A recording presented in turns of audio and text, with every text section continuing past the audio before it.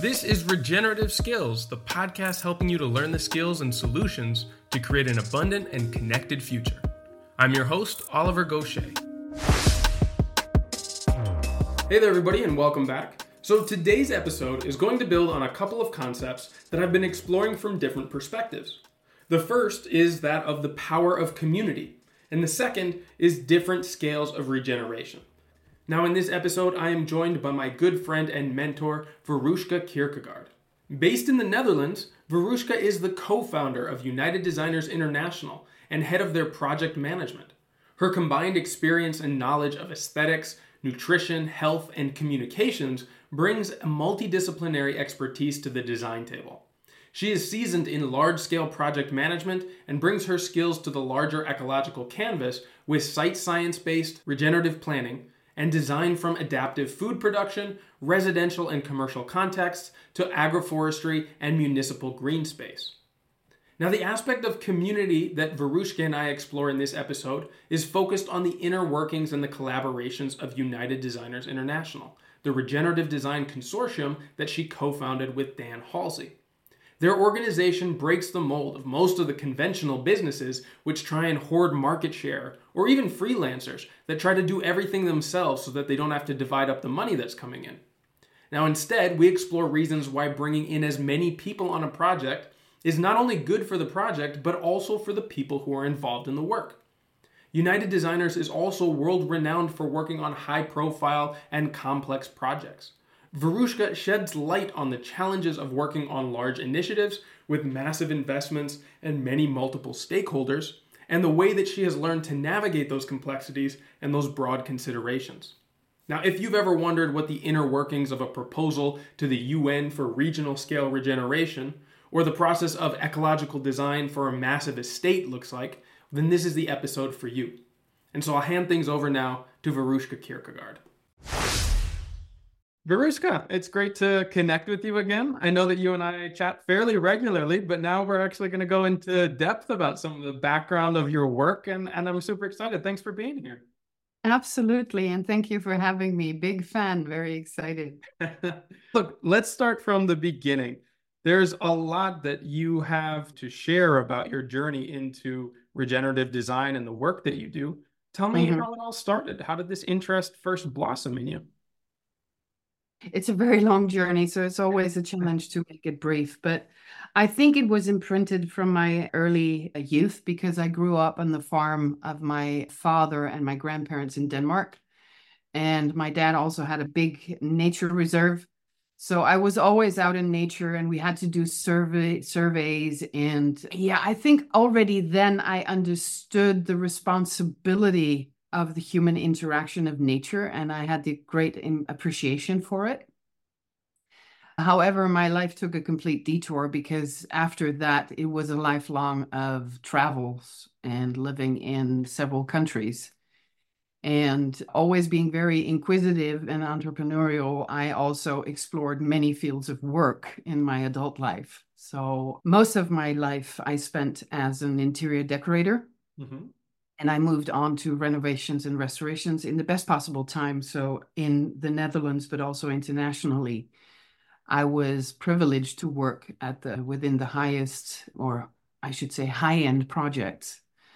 But it gave me heaps of experience in large-scale projects, in management executions, working with people across borders in many fields. So that was the start. But then around 2009, my life took quite a dramatic turn, and it forced me to reevaluate my professional life. And I went on an exploration, and I think it was that inner child that came back in my mid-30s, and it nudged me to come back to my source, to my origins, to come back home, as it were. And I stumbled upon the permaculture and regenerative practices and ecosystem restoration. And that was a big game changer. So that's how it came. But it wasn't before 2014 that it was clear to me that was my new road. I didn't know how, but I did know that was my new goal. That's super exciting. I've heard from so many people that I've interviewed on this show that taking a permaculture course or being introduced to that design concept was a real turning point for them. And I remember how impactful it was for me as well. And I'm curious how you started to draw from all of your experience of interior design and working, like you said, with high-end projects, your love for ecology and this new awareness of permaculture design. How did that come together into the work you do now? Oh, that's a nice one. Yeah, first of all, I think that yes, all of us, we have the PDCs in common as the eye opener. But I also have to mention that I think that for myself and a lot of my colleagues, some form of, I'm saying this respectfully, trauma or dramatic instance in life has also preceded that growth. It's like we are forced to come back to what matters, to the root, to the earth, to the soil, literally and figuratively speaking. So I find that quite interesting too. But I had a restaurant. I was working in large scale project management, setting up businesses. So all these different fields, all these different disciplines were aspects that I could take with me into this new world of ecosystem restoration, mainly in the project management section to start out with, because I was a junior. I had a lot to learn. And I think my main driver personally, because I had a lot of experience working with high-end clients across borders, I felt there was already a large representation present in the homesteads, in the farming area. But we also have a lot of wealthy, or not wealthy, but at least estate owners with a lot of land where there's a different way of communicating. There's a different energy. They have different values. And that was my playing field. So I really hoped to be able to integrate those two, to build that bridge for that niche of new clients and spread the word, so to speak. And you're such a good example of something that I love to highlight on this show, which is how useful seemingly unrelated backgrounds can be when people find a way to apply this into regenerative design and like Oh, all of yeah. your experience in project management and bumping shoulders with people at this different echelon that many of us don't have access to, but that you interacted with as clients very regularly, and being able to bring an ecological perspective, a Yeah. regenerative perspective into this type of work and this type of clientele. And it just reinforces for me that everybody's experience and skill set and viewpoint is valuable when looked Oh, at through this positive lens. very much so. Also, because I believe that we have to understand sometimes I encounter a lot of young, very well-meaning, driven designers, how should I say, completely drenched in this inspiration of regeneration and permaculture principles. And it has a certain energy and way of communicating, which I understand. But I think what I can bring to the table is the understanding that one time you're talking to a illiterate farmer in Haiti, the other time you're talking to a wealthy estate owner or a stakeholder connected to a bank. We have to understand that it has a huge benefit to understand that there's a different kind of communication necessary, a different kind of vocabulary, a different kind of energy that comes to the table when dealing with these different kind of peoples.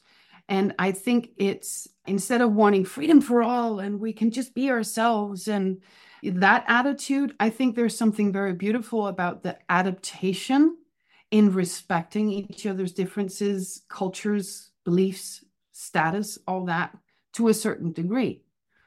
And that is where I do feel that I have something to contribute to my team because we can make like these templates about how to communicate within certain cultures and beliefs.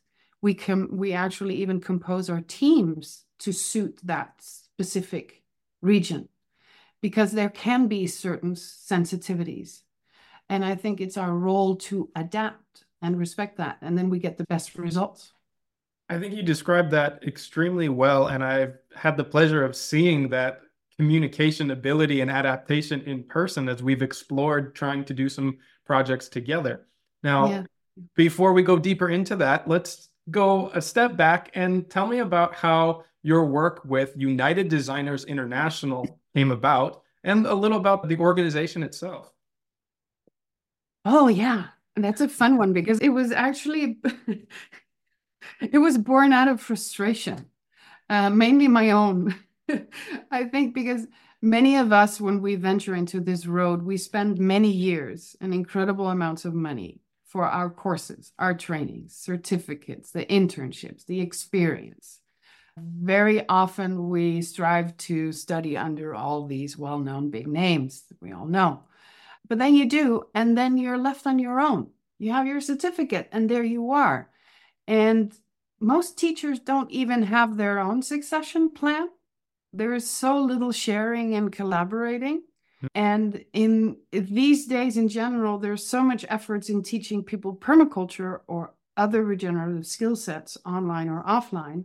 But then the struggle to implement the learnings and keeping their heads up starts. And I was caught in the same. I had spent almost 8 years working parallel marketing work to refinance my studies when I was in my mid-30s. That's late. Don't say that. I'm in my mid-30s.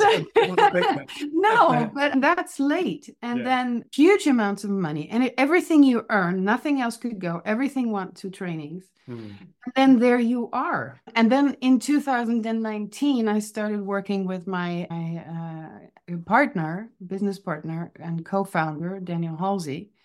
And he was exceedingly getting into more and more larger projects, also more and more international, and was constantly challenged by having to compose the adequate teams and scale up. So we saw this as a big gap and an opportunity where emphasizing that learning in the practice and good mentorship is what we need, and to collaborate so we could scale up.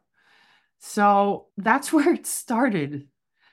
But we also realized that when people have more opportunity to practice while earning a living and being mentored at the same time, the progress is going much faster to make a better living and have time and space to progress on the land, but also to help each other and work on bigger goals. So we wanted to bring all these different skill sets together, both entry-level designers and senior designers with their experience, and then make our collective work better, faster, and keep on learning, because that's what we do. We have to adapt. And another different or important aspect is also by doing so, the created resources and assets, because everything that we're doing is new very often. That was shared in or is shared in a safe environment. So it doesn't get lost, but it gets multiplied and accelerated. That's a lot there. Can you tell me how that has actually played out since the founding of the organization? And maybe give me some examples of these principles that you've mentioned up until now, how they look like in practice. I think the most noticeable is that all of us, as I said, we're not a company, we're not employers, we're colleagues, we're all colleagues, we all have the same say. Dan and I may be the drivers, but after that, it stops. Everything is done collectively and with voting and check-ins and what have you. But what was very noticeable is so that from origin, we are all independent contractors. And in this discipline and in every other, when you're an independent contractor, you also have to be your own bookkeeper and or accountant and marketeer and salesperson. And it is impossible for everybody to have all these skill sets in-house. And besides that, even if you have them, that's not what you learned for. We want to do the job.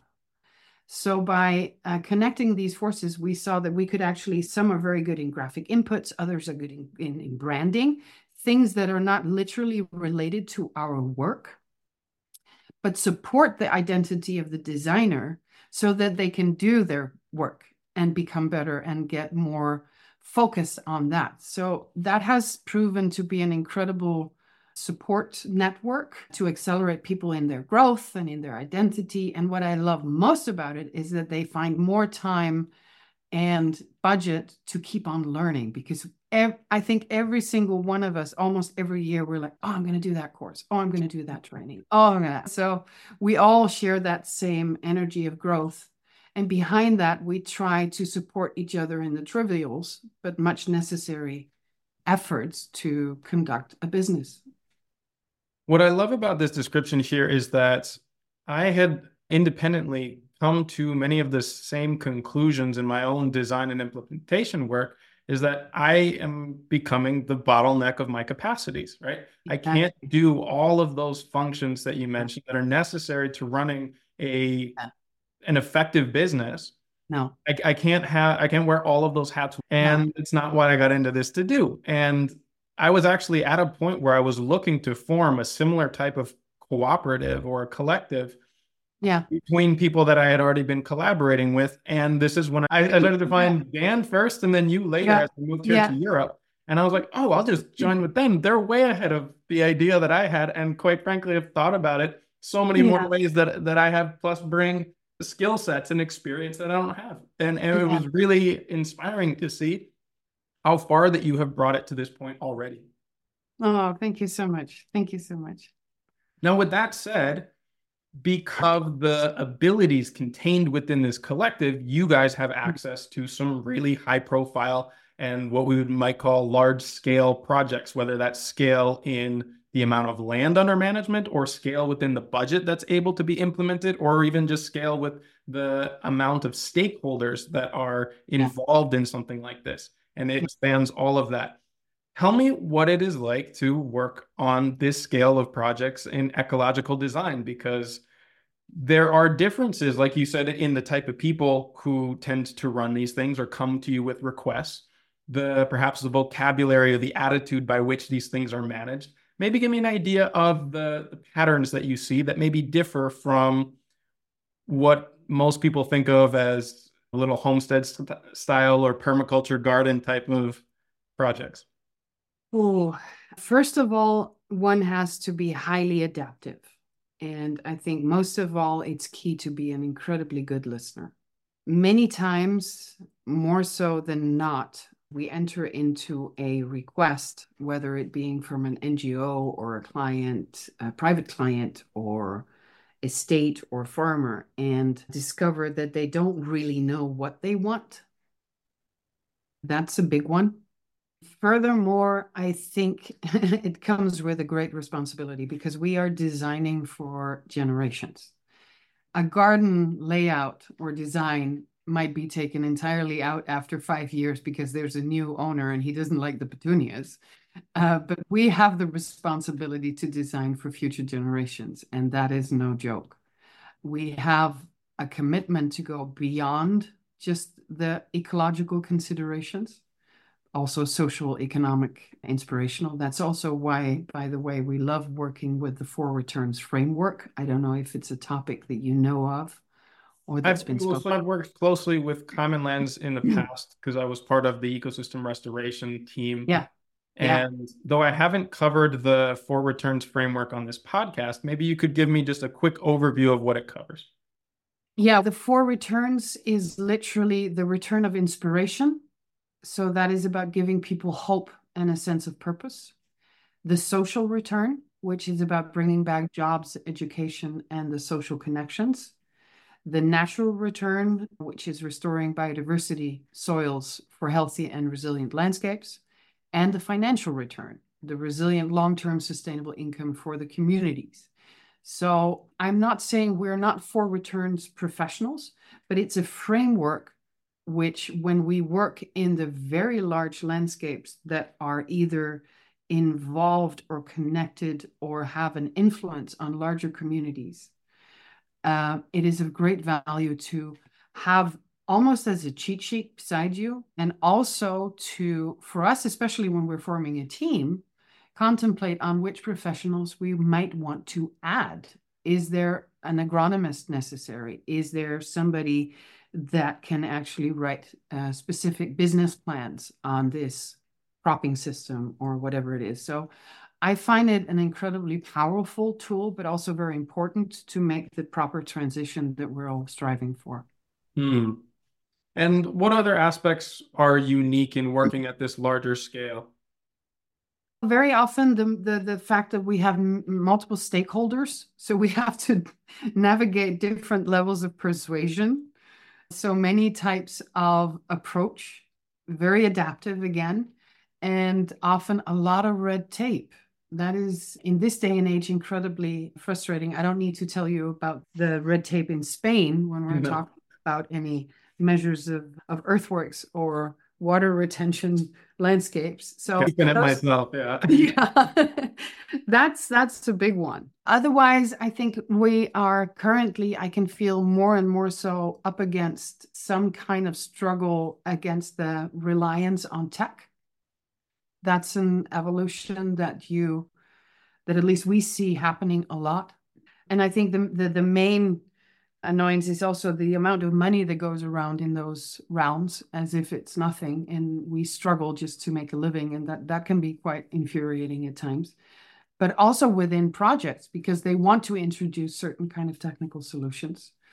And that specific debate on regeneration and ecosystem restoration through technology, we feel it does parallel the global dependency on chemical fertilizers, insecticides, and GMO. I know it's a very sensitive topic, but it's a path well known, and we know the pitfalls. Yep. And we are quite, as a collective, we're quite adamant in trying to change this reliance and empower farmers as independent stewards of their land through low-tech solutions and community-taught approaches, because they offer so many more benefits. And it reduces environmental impact, it revives the sustainable farming practices, and it fosters the self-sufficiency that we are looking for. And this specific shift enhances the ecological resilience, but also nurtures the local knowledge. And we need to make these communities the guardians of their own ecosystems and independent of this corporate reliance. But that's an iffy topic. It is. It's very tricky. And the few projects that I've worked on the scale or with the types of budgets and stakeholders that you've mentioned have been difficult to navigate for this same reason, right? A lot of the pitfalls that you've mentioned there, maybe we can go into some of them in concrete examples. And like I've always, even sometimes in smaller scale projects, struggled to communicate the value and the necessity of looking beyond the borders of the land itself and at these community dynamics, these social aspects that are tricky to monitor and to quantify oftentimes, in how important they are to not only informing the design itself, but also for it to have a viable future beyond the capacities of the owners or the stakeholders involved. How have you managed to navigate that with your communication skills and experience so far? Because I know this is something that you really push for, but then not everybody's very open to expanding the scope of what they wanted to include these things. It's tricky, Oliver. It's tricky because in certain situations, first of all, again, as I said, we are not a company, we're not employers. UD is the team. It's everybody that works there. And when we have these big discussions, we actually have group meetings and we discuss the ethics and our goals. So these are also examples. When we have been involved in projects where they want to integrate certain tech, or also, I think maybe an even better example, because we just discussed this topic, in many cases, we have been approached by big funds, big NGOs that want to do these huge landscapes. They have all the terms, all the strategies all in place, but basically it's driving towards creating another monoculture, which will be dependent on an international export. Yeah. Give me an example here, because I think people would love to see how this actually plays out. I can't call names, of course, but certainly. It's just, again, making a certain cash crop. So creating we do our site assessment as we want. We do the water design as needed. We do the biodiversity edges. So they're checking all the boxes that we know of the proper systems for that specific area or bioregion or biome or whatever, what it may be. But the end result is striving to support, in a very green way, a very large surface of one single crop which an entire community is going to be relying on, but depending again on an international export because there is no interest whatsoever in that specific crop in that region. Yeah. I And can think to some examples that I've worked in at these levels yeah, where it's like, okay, yeah, all of these, like you said, ecological and social boxes are yeah, ticked, yeah, all towards creating an avocado plantation or exactly. a Yeah, coffee plantation, which the yeah, value there is yeah, the commodity export, which yeah, let's face it, those go in fads. Those yeah, are very susceptible to market yeah, fluctuations. And we have seen historically many boom and bust cycles that yeah, oftentimes even the owners of those do not feel the full implications of. But the disasters tend to trickle down a lot faster than yeah, the yeah, profits. yeah, exactly. And basically, what it entails is at the end of the day, if that system fails with all this investment of time and money and efforts, if it fails, there's still no food on the table Yeah. within this community. That's one. And the second is drawing from that knowledge as a team, going back to what I said, we discussed it as a team, we have come to a point where we're like, okay, dare to say no. Hmm. We have come to a point where when we are presented with those kind of situations, we also had I have another one with somebody who wanted to do a large landscape in Eastern Europe and all regenerative corn, by the way, community involved. But then they had all these surrounding fields where they were doing other commodity crops and they were going to continue with a Roundup spray. Dare to say no. Yeah. So I think within our team, it's a big one. We have let go of some huge projects because we were like, deep in our hearts, we cannot stand by this as a solution for what we are striving for. Yeah. And yeah, it's hard, especially when you're struggling for your livelihood from everybody in a team. But Sure. yeah, fortunately we have a team now where we share that same belief and that those same ethics. To me, what this illustrates is that you can tick the boxes like we mentioned. We can meet the requirements for the carbon credits or for the biodiversity stamp or whatever new sticker is on your food packaging and really miss the point, right? It's not representative of a paradigm shift of just, it comes back to doing less bad. We're still Yeah, producing things that are extractive in ways that are not necessarily reflected in the business model on its own, but no, have repercussions in the community, the stability of a local region, yeah, and are not really at all touching in the potential of what could be realized when we continue to look at these through the same types of business models that got us into this situation in the first place, just cleaned up and polished a little bit with yeah, a little green paint, right? yeah, exactly. Very true.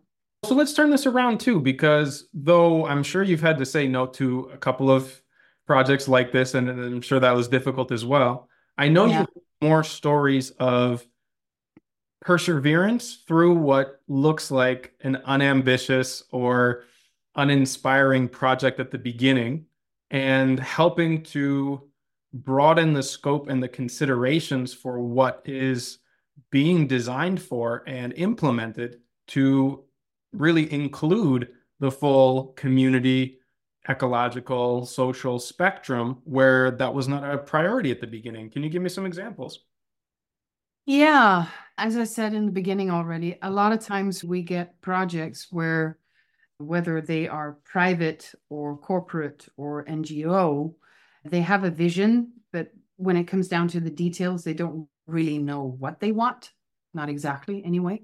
And in other cases where they do know what they want, after we've been in there for a thorough assessment of the land, a site assessment, and also assess the resources, both ecologically, socially, economically, we have to tell them a different truth or tell them something they weren't expecting. So those are both challenging, but also I find personally I find them incredibly exciting. I like Mhm. those. I don't like the cookie cutter trajectories. I like it when there's a challenge in there. And so We have some clients, they come in and very often in the private sector, especially the high end, where personally I'm quite involved in that to try to spread the word. And they usually come in driven by financial reasons, because also all the big villas and estates in the Mediterranean are experiencing all of a sudden the faucets are being closed, or the bills for the water are way too high, or there's no water at all, Yeah. or there's a die-off. And we had a private project on Ibiza where that was the case, and they had this beautiful orchard, I think basically for aesthetic reasons, because they were not really there to actually eat or do anything with the produce, but it just looked nice. But the bills were just getting worse and worse, and the trees were dying. It was all chemically managed, of course, with all the wrong inputs. And they brought us in for financial reasons. But taking them on that journey of exploration of cause and effect of their choices. And then you have to have a long, how do you say that? A long, not a long breath, but you have to be very patient, because there's always this transition period where they are going along, but they're very skeptical because they want results, especially in the private sector.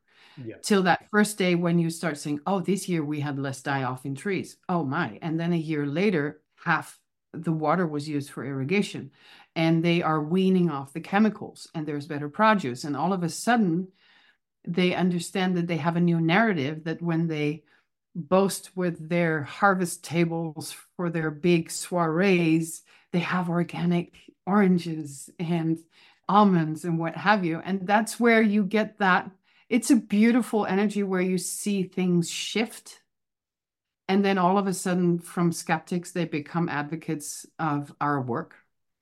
So I think that's personally, that's one of my favorite playing fields.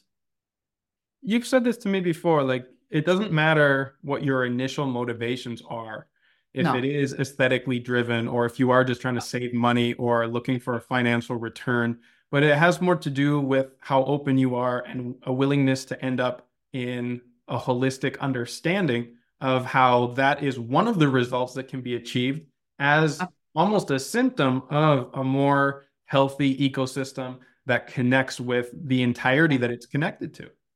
absolutely. Absolutely. I think that's again going back to the beginning where we talked about being able to adapt in vocabulary and in approach of your clients and your approach. It's the same in acknowledging the reason why people come to you. Some are horrible stories of devastation and famine. We also have those. We've done a model farm in Iraq, a Serbian refugee camp. That is of a complete different order to the estate holder that is incredibly pampered but worried about the bills and everything in between. Yeah. And I think, and that's also what excites me about creating United Designers as diverse as possible. We need all of these different peoples that are able to communicate within those different fields in the way that's most suitable, in knowledge, in vocabulary, in culture, in beliefs even. When we work in countries with other beliefs that are very different from Europe, I try to create a team that is fitting to support that, so everybody feels comfortable, because we have one goal and one goal only, and that is to serve the land and the community the best possible. Leave your ego and your prejudice at home.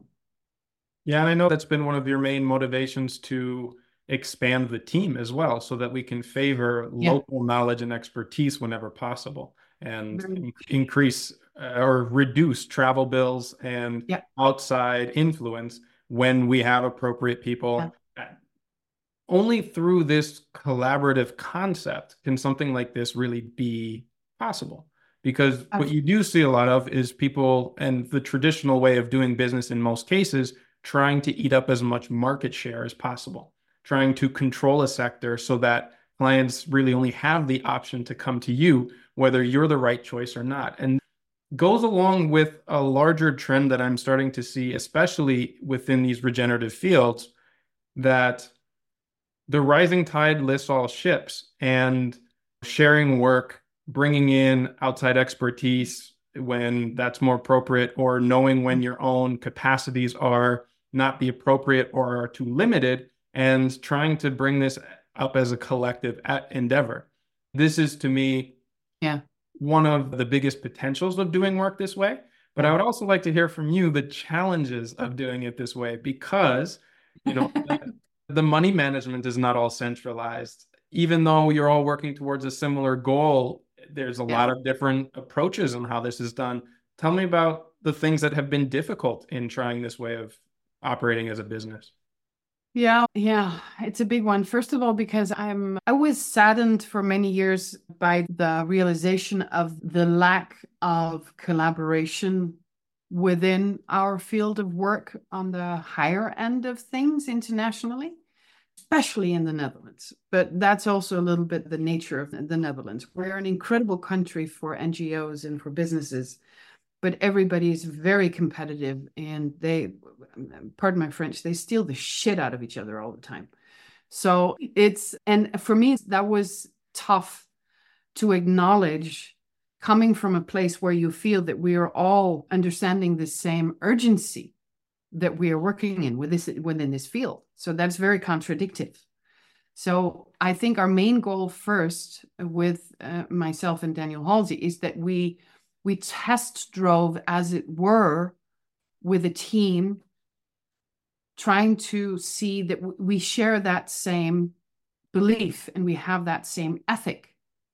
Collaboration, we support, we carry each other, and by doing so, we multiply. Sharing is multiplying, right?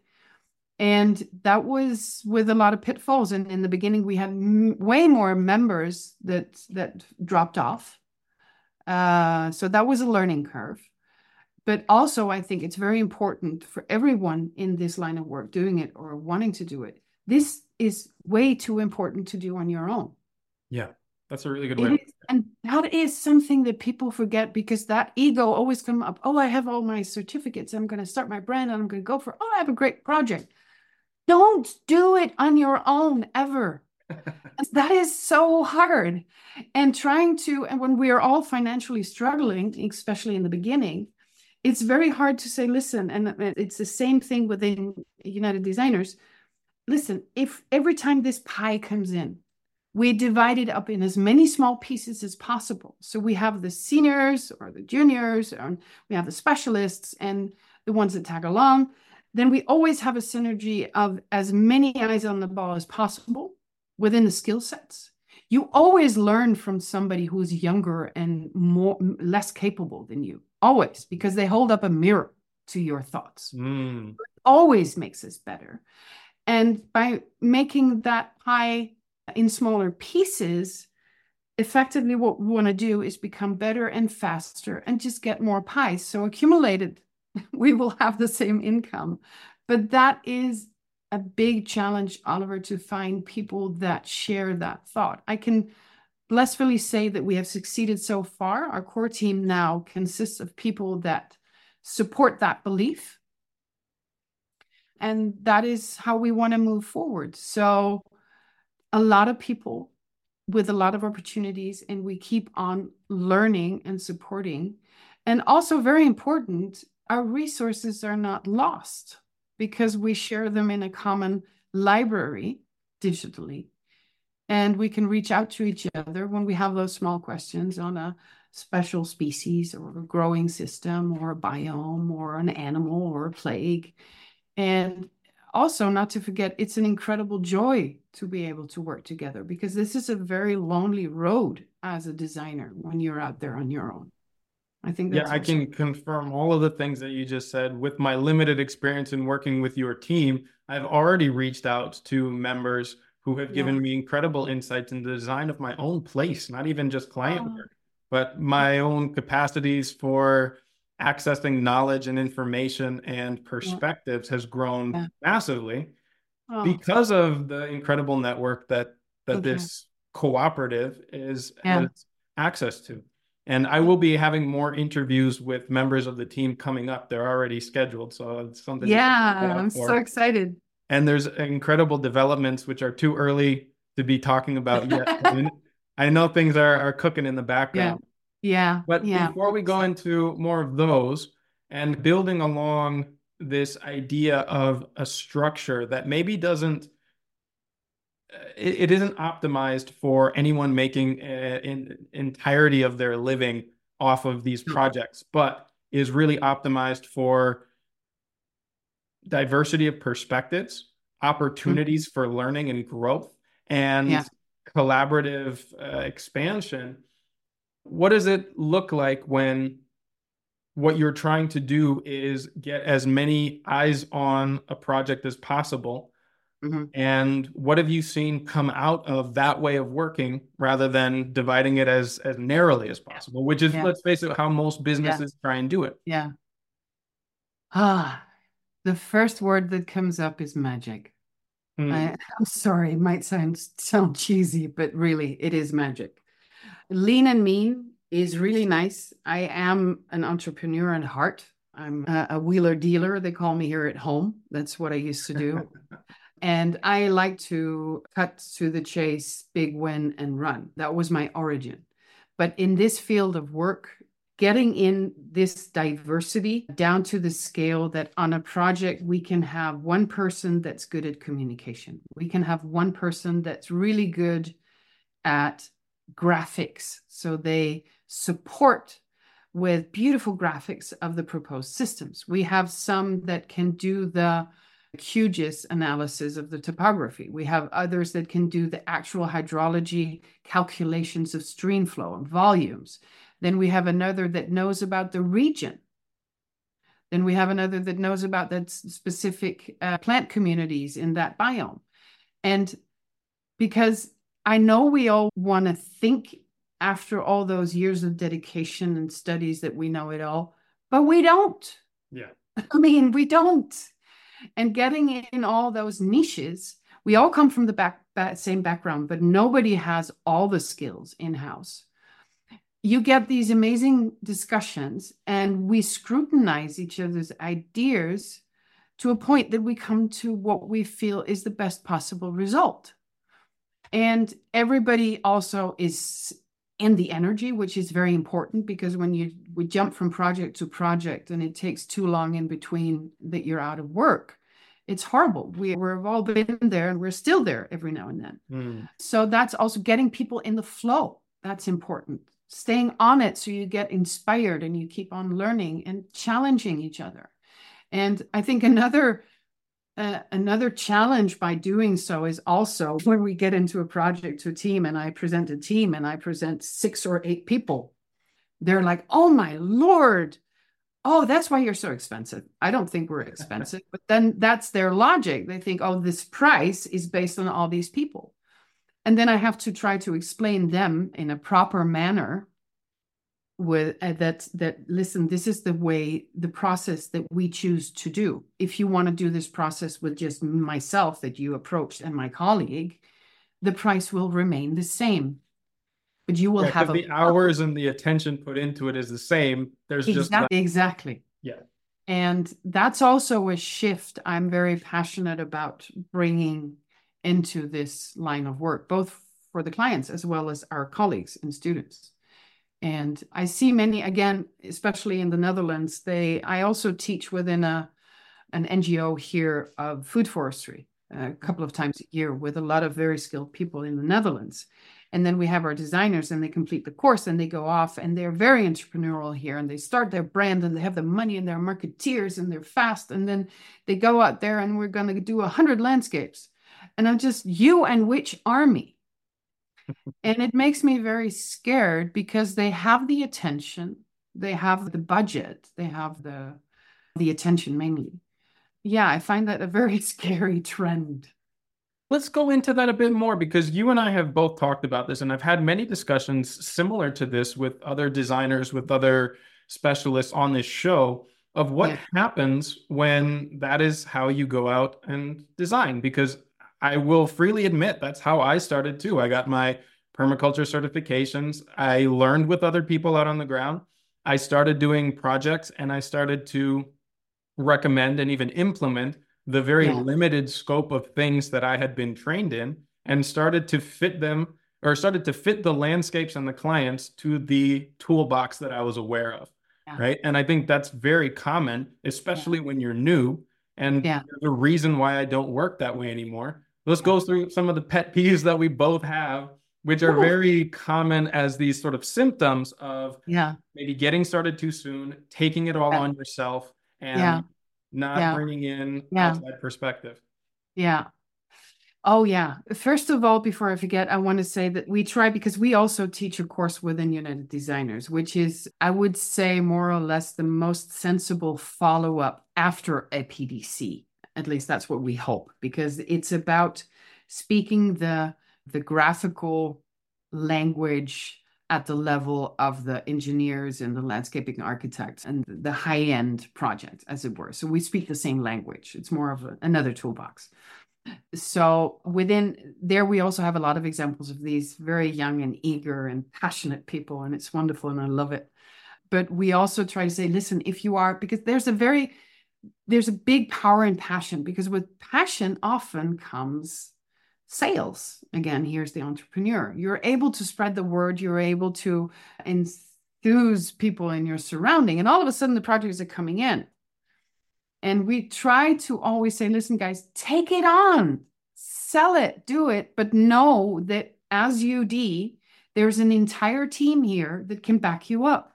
So you can take on whatever scale and whatever size you want, because we're here to help you. Don't go off and make the mistake by doing it on your own in the beginning. And I'm not saying we're ever the biggest solution. There are other companies that also do it, and other designers or in your region. It's just the context of don't do this on your own. And relating to your example, what you just said, I also had the same. I think I did 5 PDCs. I was an absolute PDC addict. And I also thought I knew it all. And then by chance, and again, feel very privileged and honored by it, I became an ambassador to the ecosystem restoration camps from day one. When John Liu announced the concept in the Netherlands, I stepped in. And later on, I was involved in the first project in Murcia. And that's where I was just head on my nose with the reality that everything I had learned meant absolutely nothing. I couldn't use it because there was the site specificity. There was so much more detail to that landscape. And that is what changed me. And I also remembered from my past professional life, I didn't put a floor layer to bring him in and put up the tiles in the bathroom, right? And it's the same. There is so much intricacy and so much to learn and so many very crucial decisions that we have to make in this line of work. Always try to bring in people that scrutinize you or have more experience or hold up a mirror. Yeah, for sure. So along the lines of what we've been talking about, how have you helped to nurture the growth beyond just getting others involved in the projects that you take on as a cooperative to develop their own skills, to learn more, to generally increase their capacities as designers and collaborators in this space? How have you focused your efforts so far? Yeah, it always that question always humbles me because of course I hope that we have done a lot, and I know we have already reached many goals, but there's also a lot of hurdles ahead. I think another approach where we differ from many other organizations that has really helped us in many different ways is also that I chose together with Dan from the beginning that we have full transparency on everything. So that means that from the start till the end, the conversations with clients, the budgets, the division of fees, the scope, the agreements, everything is shared in full transparency and all decisions are collectively made. Thus, every time in those trajectories, people get experiences on how to sell their services. How do you write a contract? How do you go into a conversation with a client? How do you present yourself? How do you market yourself? All those little things that we talked about previously You feel that it's accelerated because they feel safer and more supported. And then that starts to grow. And what Dan and I made in templates or in contracts in the beginning now gets scrutinized because I've got a better idea and we make it better. So again, in conclusion, I feel full transparency within our teams with every single step. I think that's a big one, both of how we want to present ourselves and what we aim for, because it is for growth. It's not for our personal benefit. We are not UD. UD is everybody who is under this roof. Yeah. And what sort of plans do you have beyond the courses that you've already put out to continue to foster this kind of growth and development of the team that you work with? Our biggest challenge right now, I think, is that I believe that we can conclude that our ideology works. But right now, as for the individual that we spoke about in the beginning, also now as a corporation, unfortunately nowadays, you are obligated to spend a certain amount of time on marketing, branding, talks, communications, and all that. And it has been resting on mainly myself, but also some other colleagues. And it's non-invoiceable. Yeah. That's not viable for the long term. You can't keep that. So I feel like we're having the nose on the glass ceiling. We're seeing the growth. It's working. But right now we're very busy in trying to see how can we get either an angel investor or some impact investments or some form of passive income so that we can go into this acceleration and also service all these new designers, because we have a lot of people knocking on our doors and they want to become members and they want to join. And I have to realize that this one-on-one focus is not going to be possible when we scale up.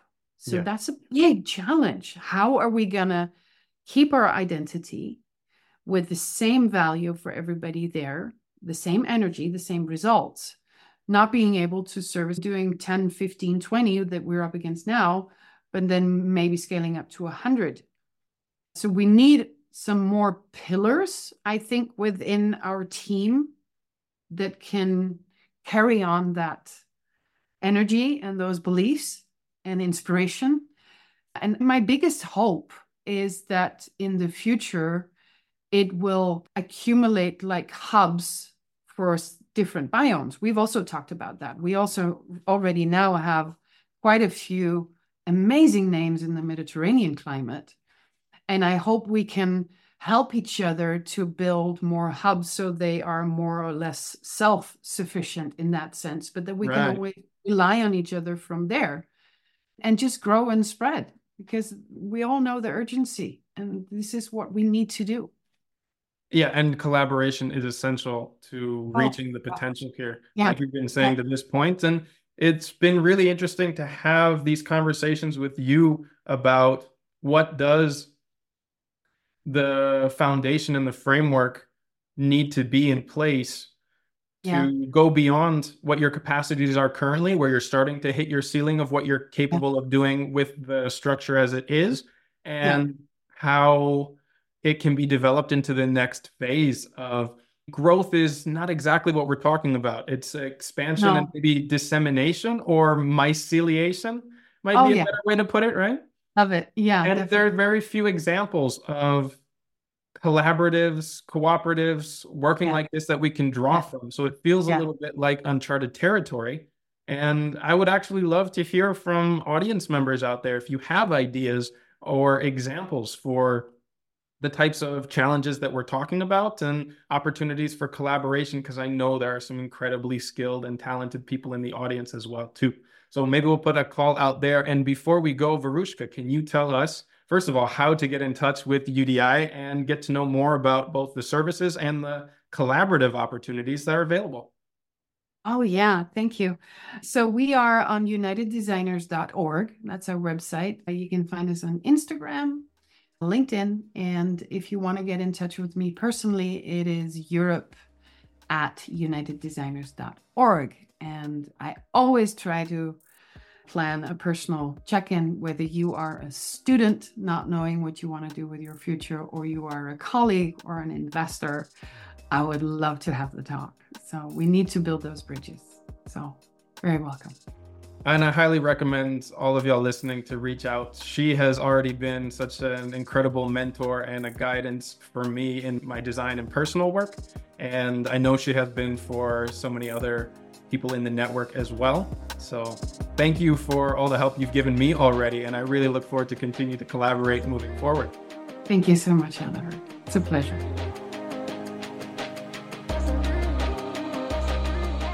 Thanks once again to Weruschca. I'll include all of the links that she mentioned in the show notes for this episode, and I really encourage you to take a look at the portfolio of work that United Designers Collective have done around the world in case you're looking for some real inspiration. Now, before we wrap this up, just remember that these episodes are only the beginning of the learning resources, design and coaching services, in-person courses, and interactive community that are available through Regenerative Skills. The Discord server is our free community where you can connect with other like-minded listeners, exchange ideas, stories, tips, and resources, as well as interact with me directly and quite a few former guests from this show. Our Instagram account @regen_skills is the best place to see the projects that me and the team are working on, both for clients and collaborators, as well as on our own properties. I'll also be announcing the certification courses, workshops, and gatherings that we've got coming up later this year. If you're interested in getting dedicated support for your own project, you can now schedule a free planning session with one of our team members through the request form on our website. You can also find all the links, show notes, and past resources there at regenerativeskills.com. We truly believe that no matter your experience, your knowledge, abilities, resources, or background, you can be a powerful force for regeneration on this planet, and we're here to help you find your path. So as always, remember to keep taking those little steps every day towards a regenerative future, and I'll be right by your side along the way.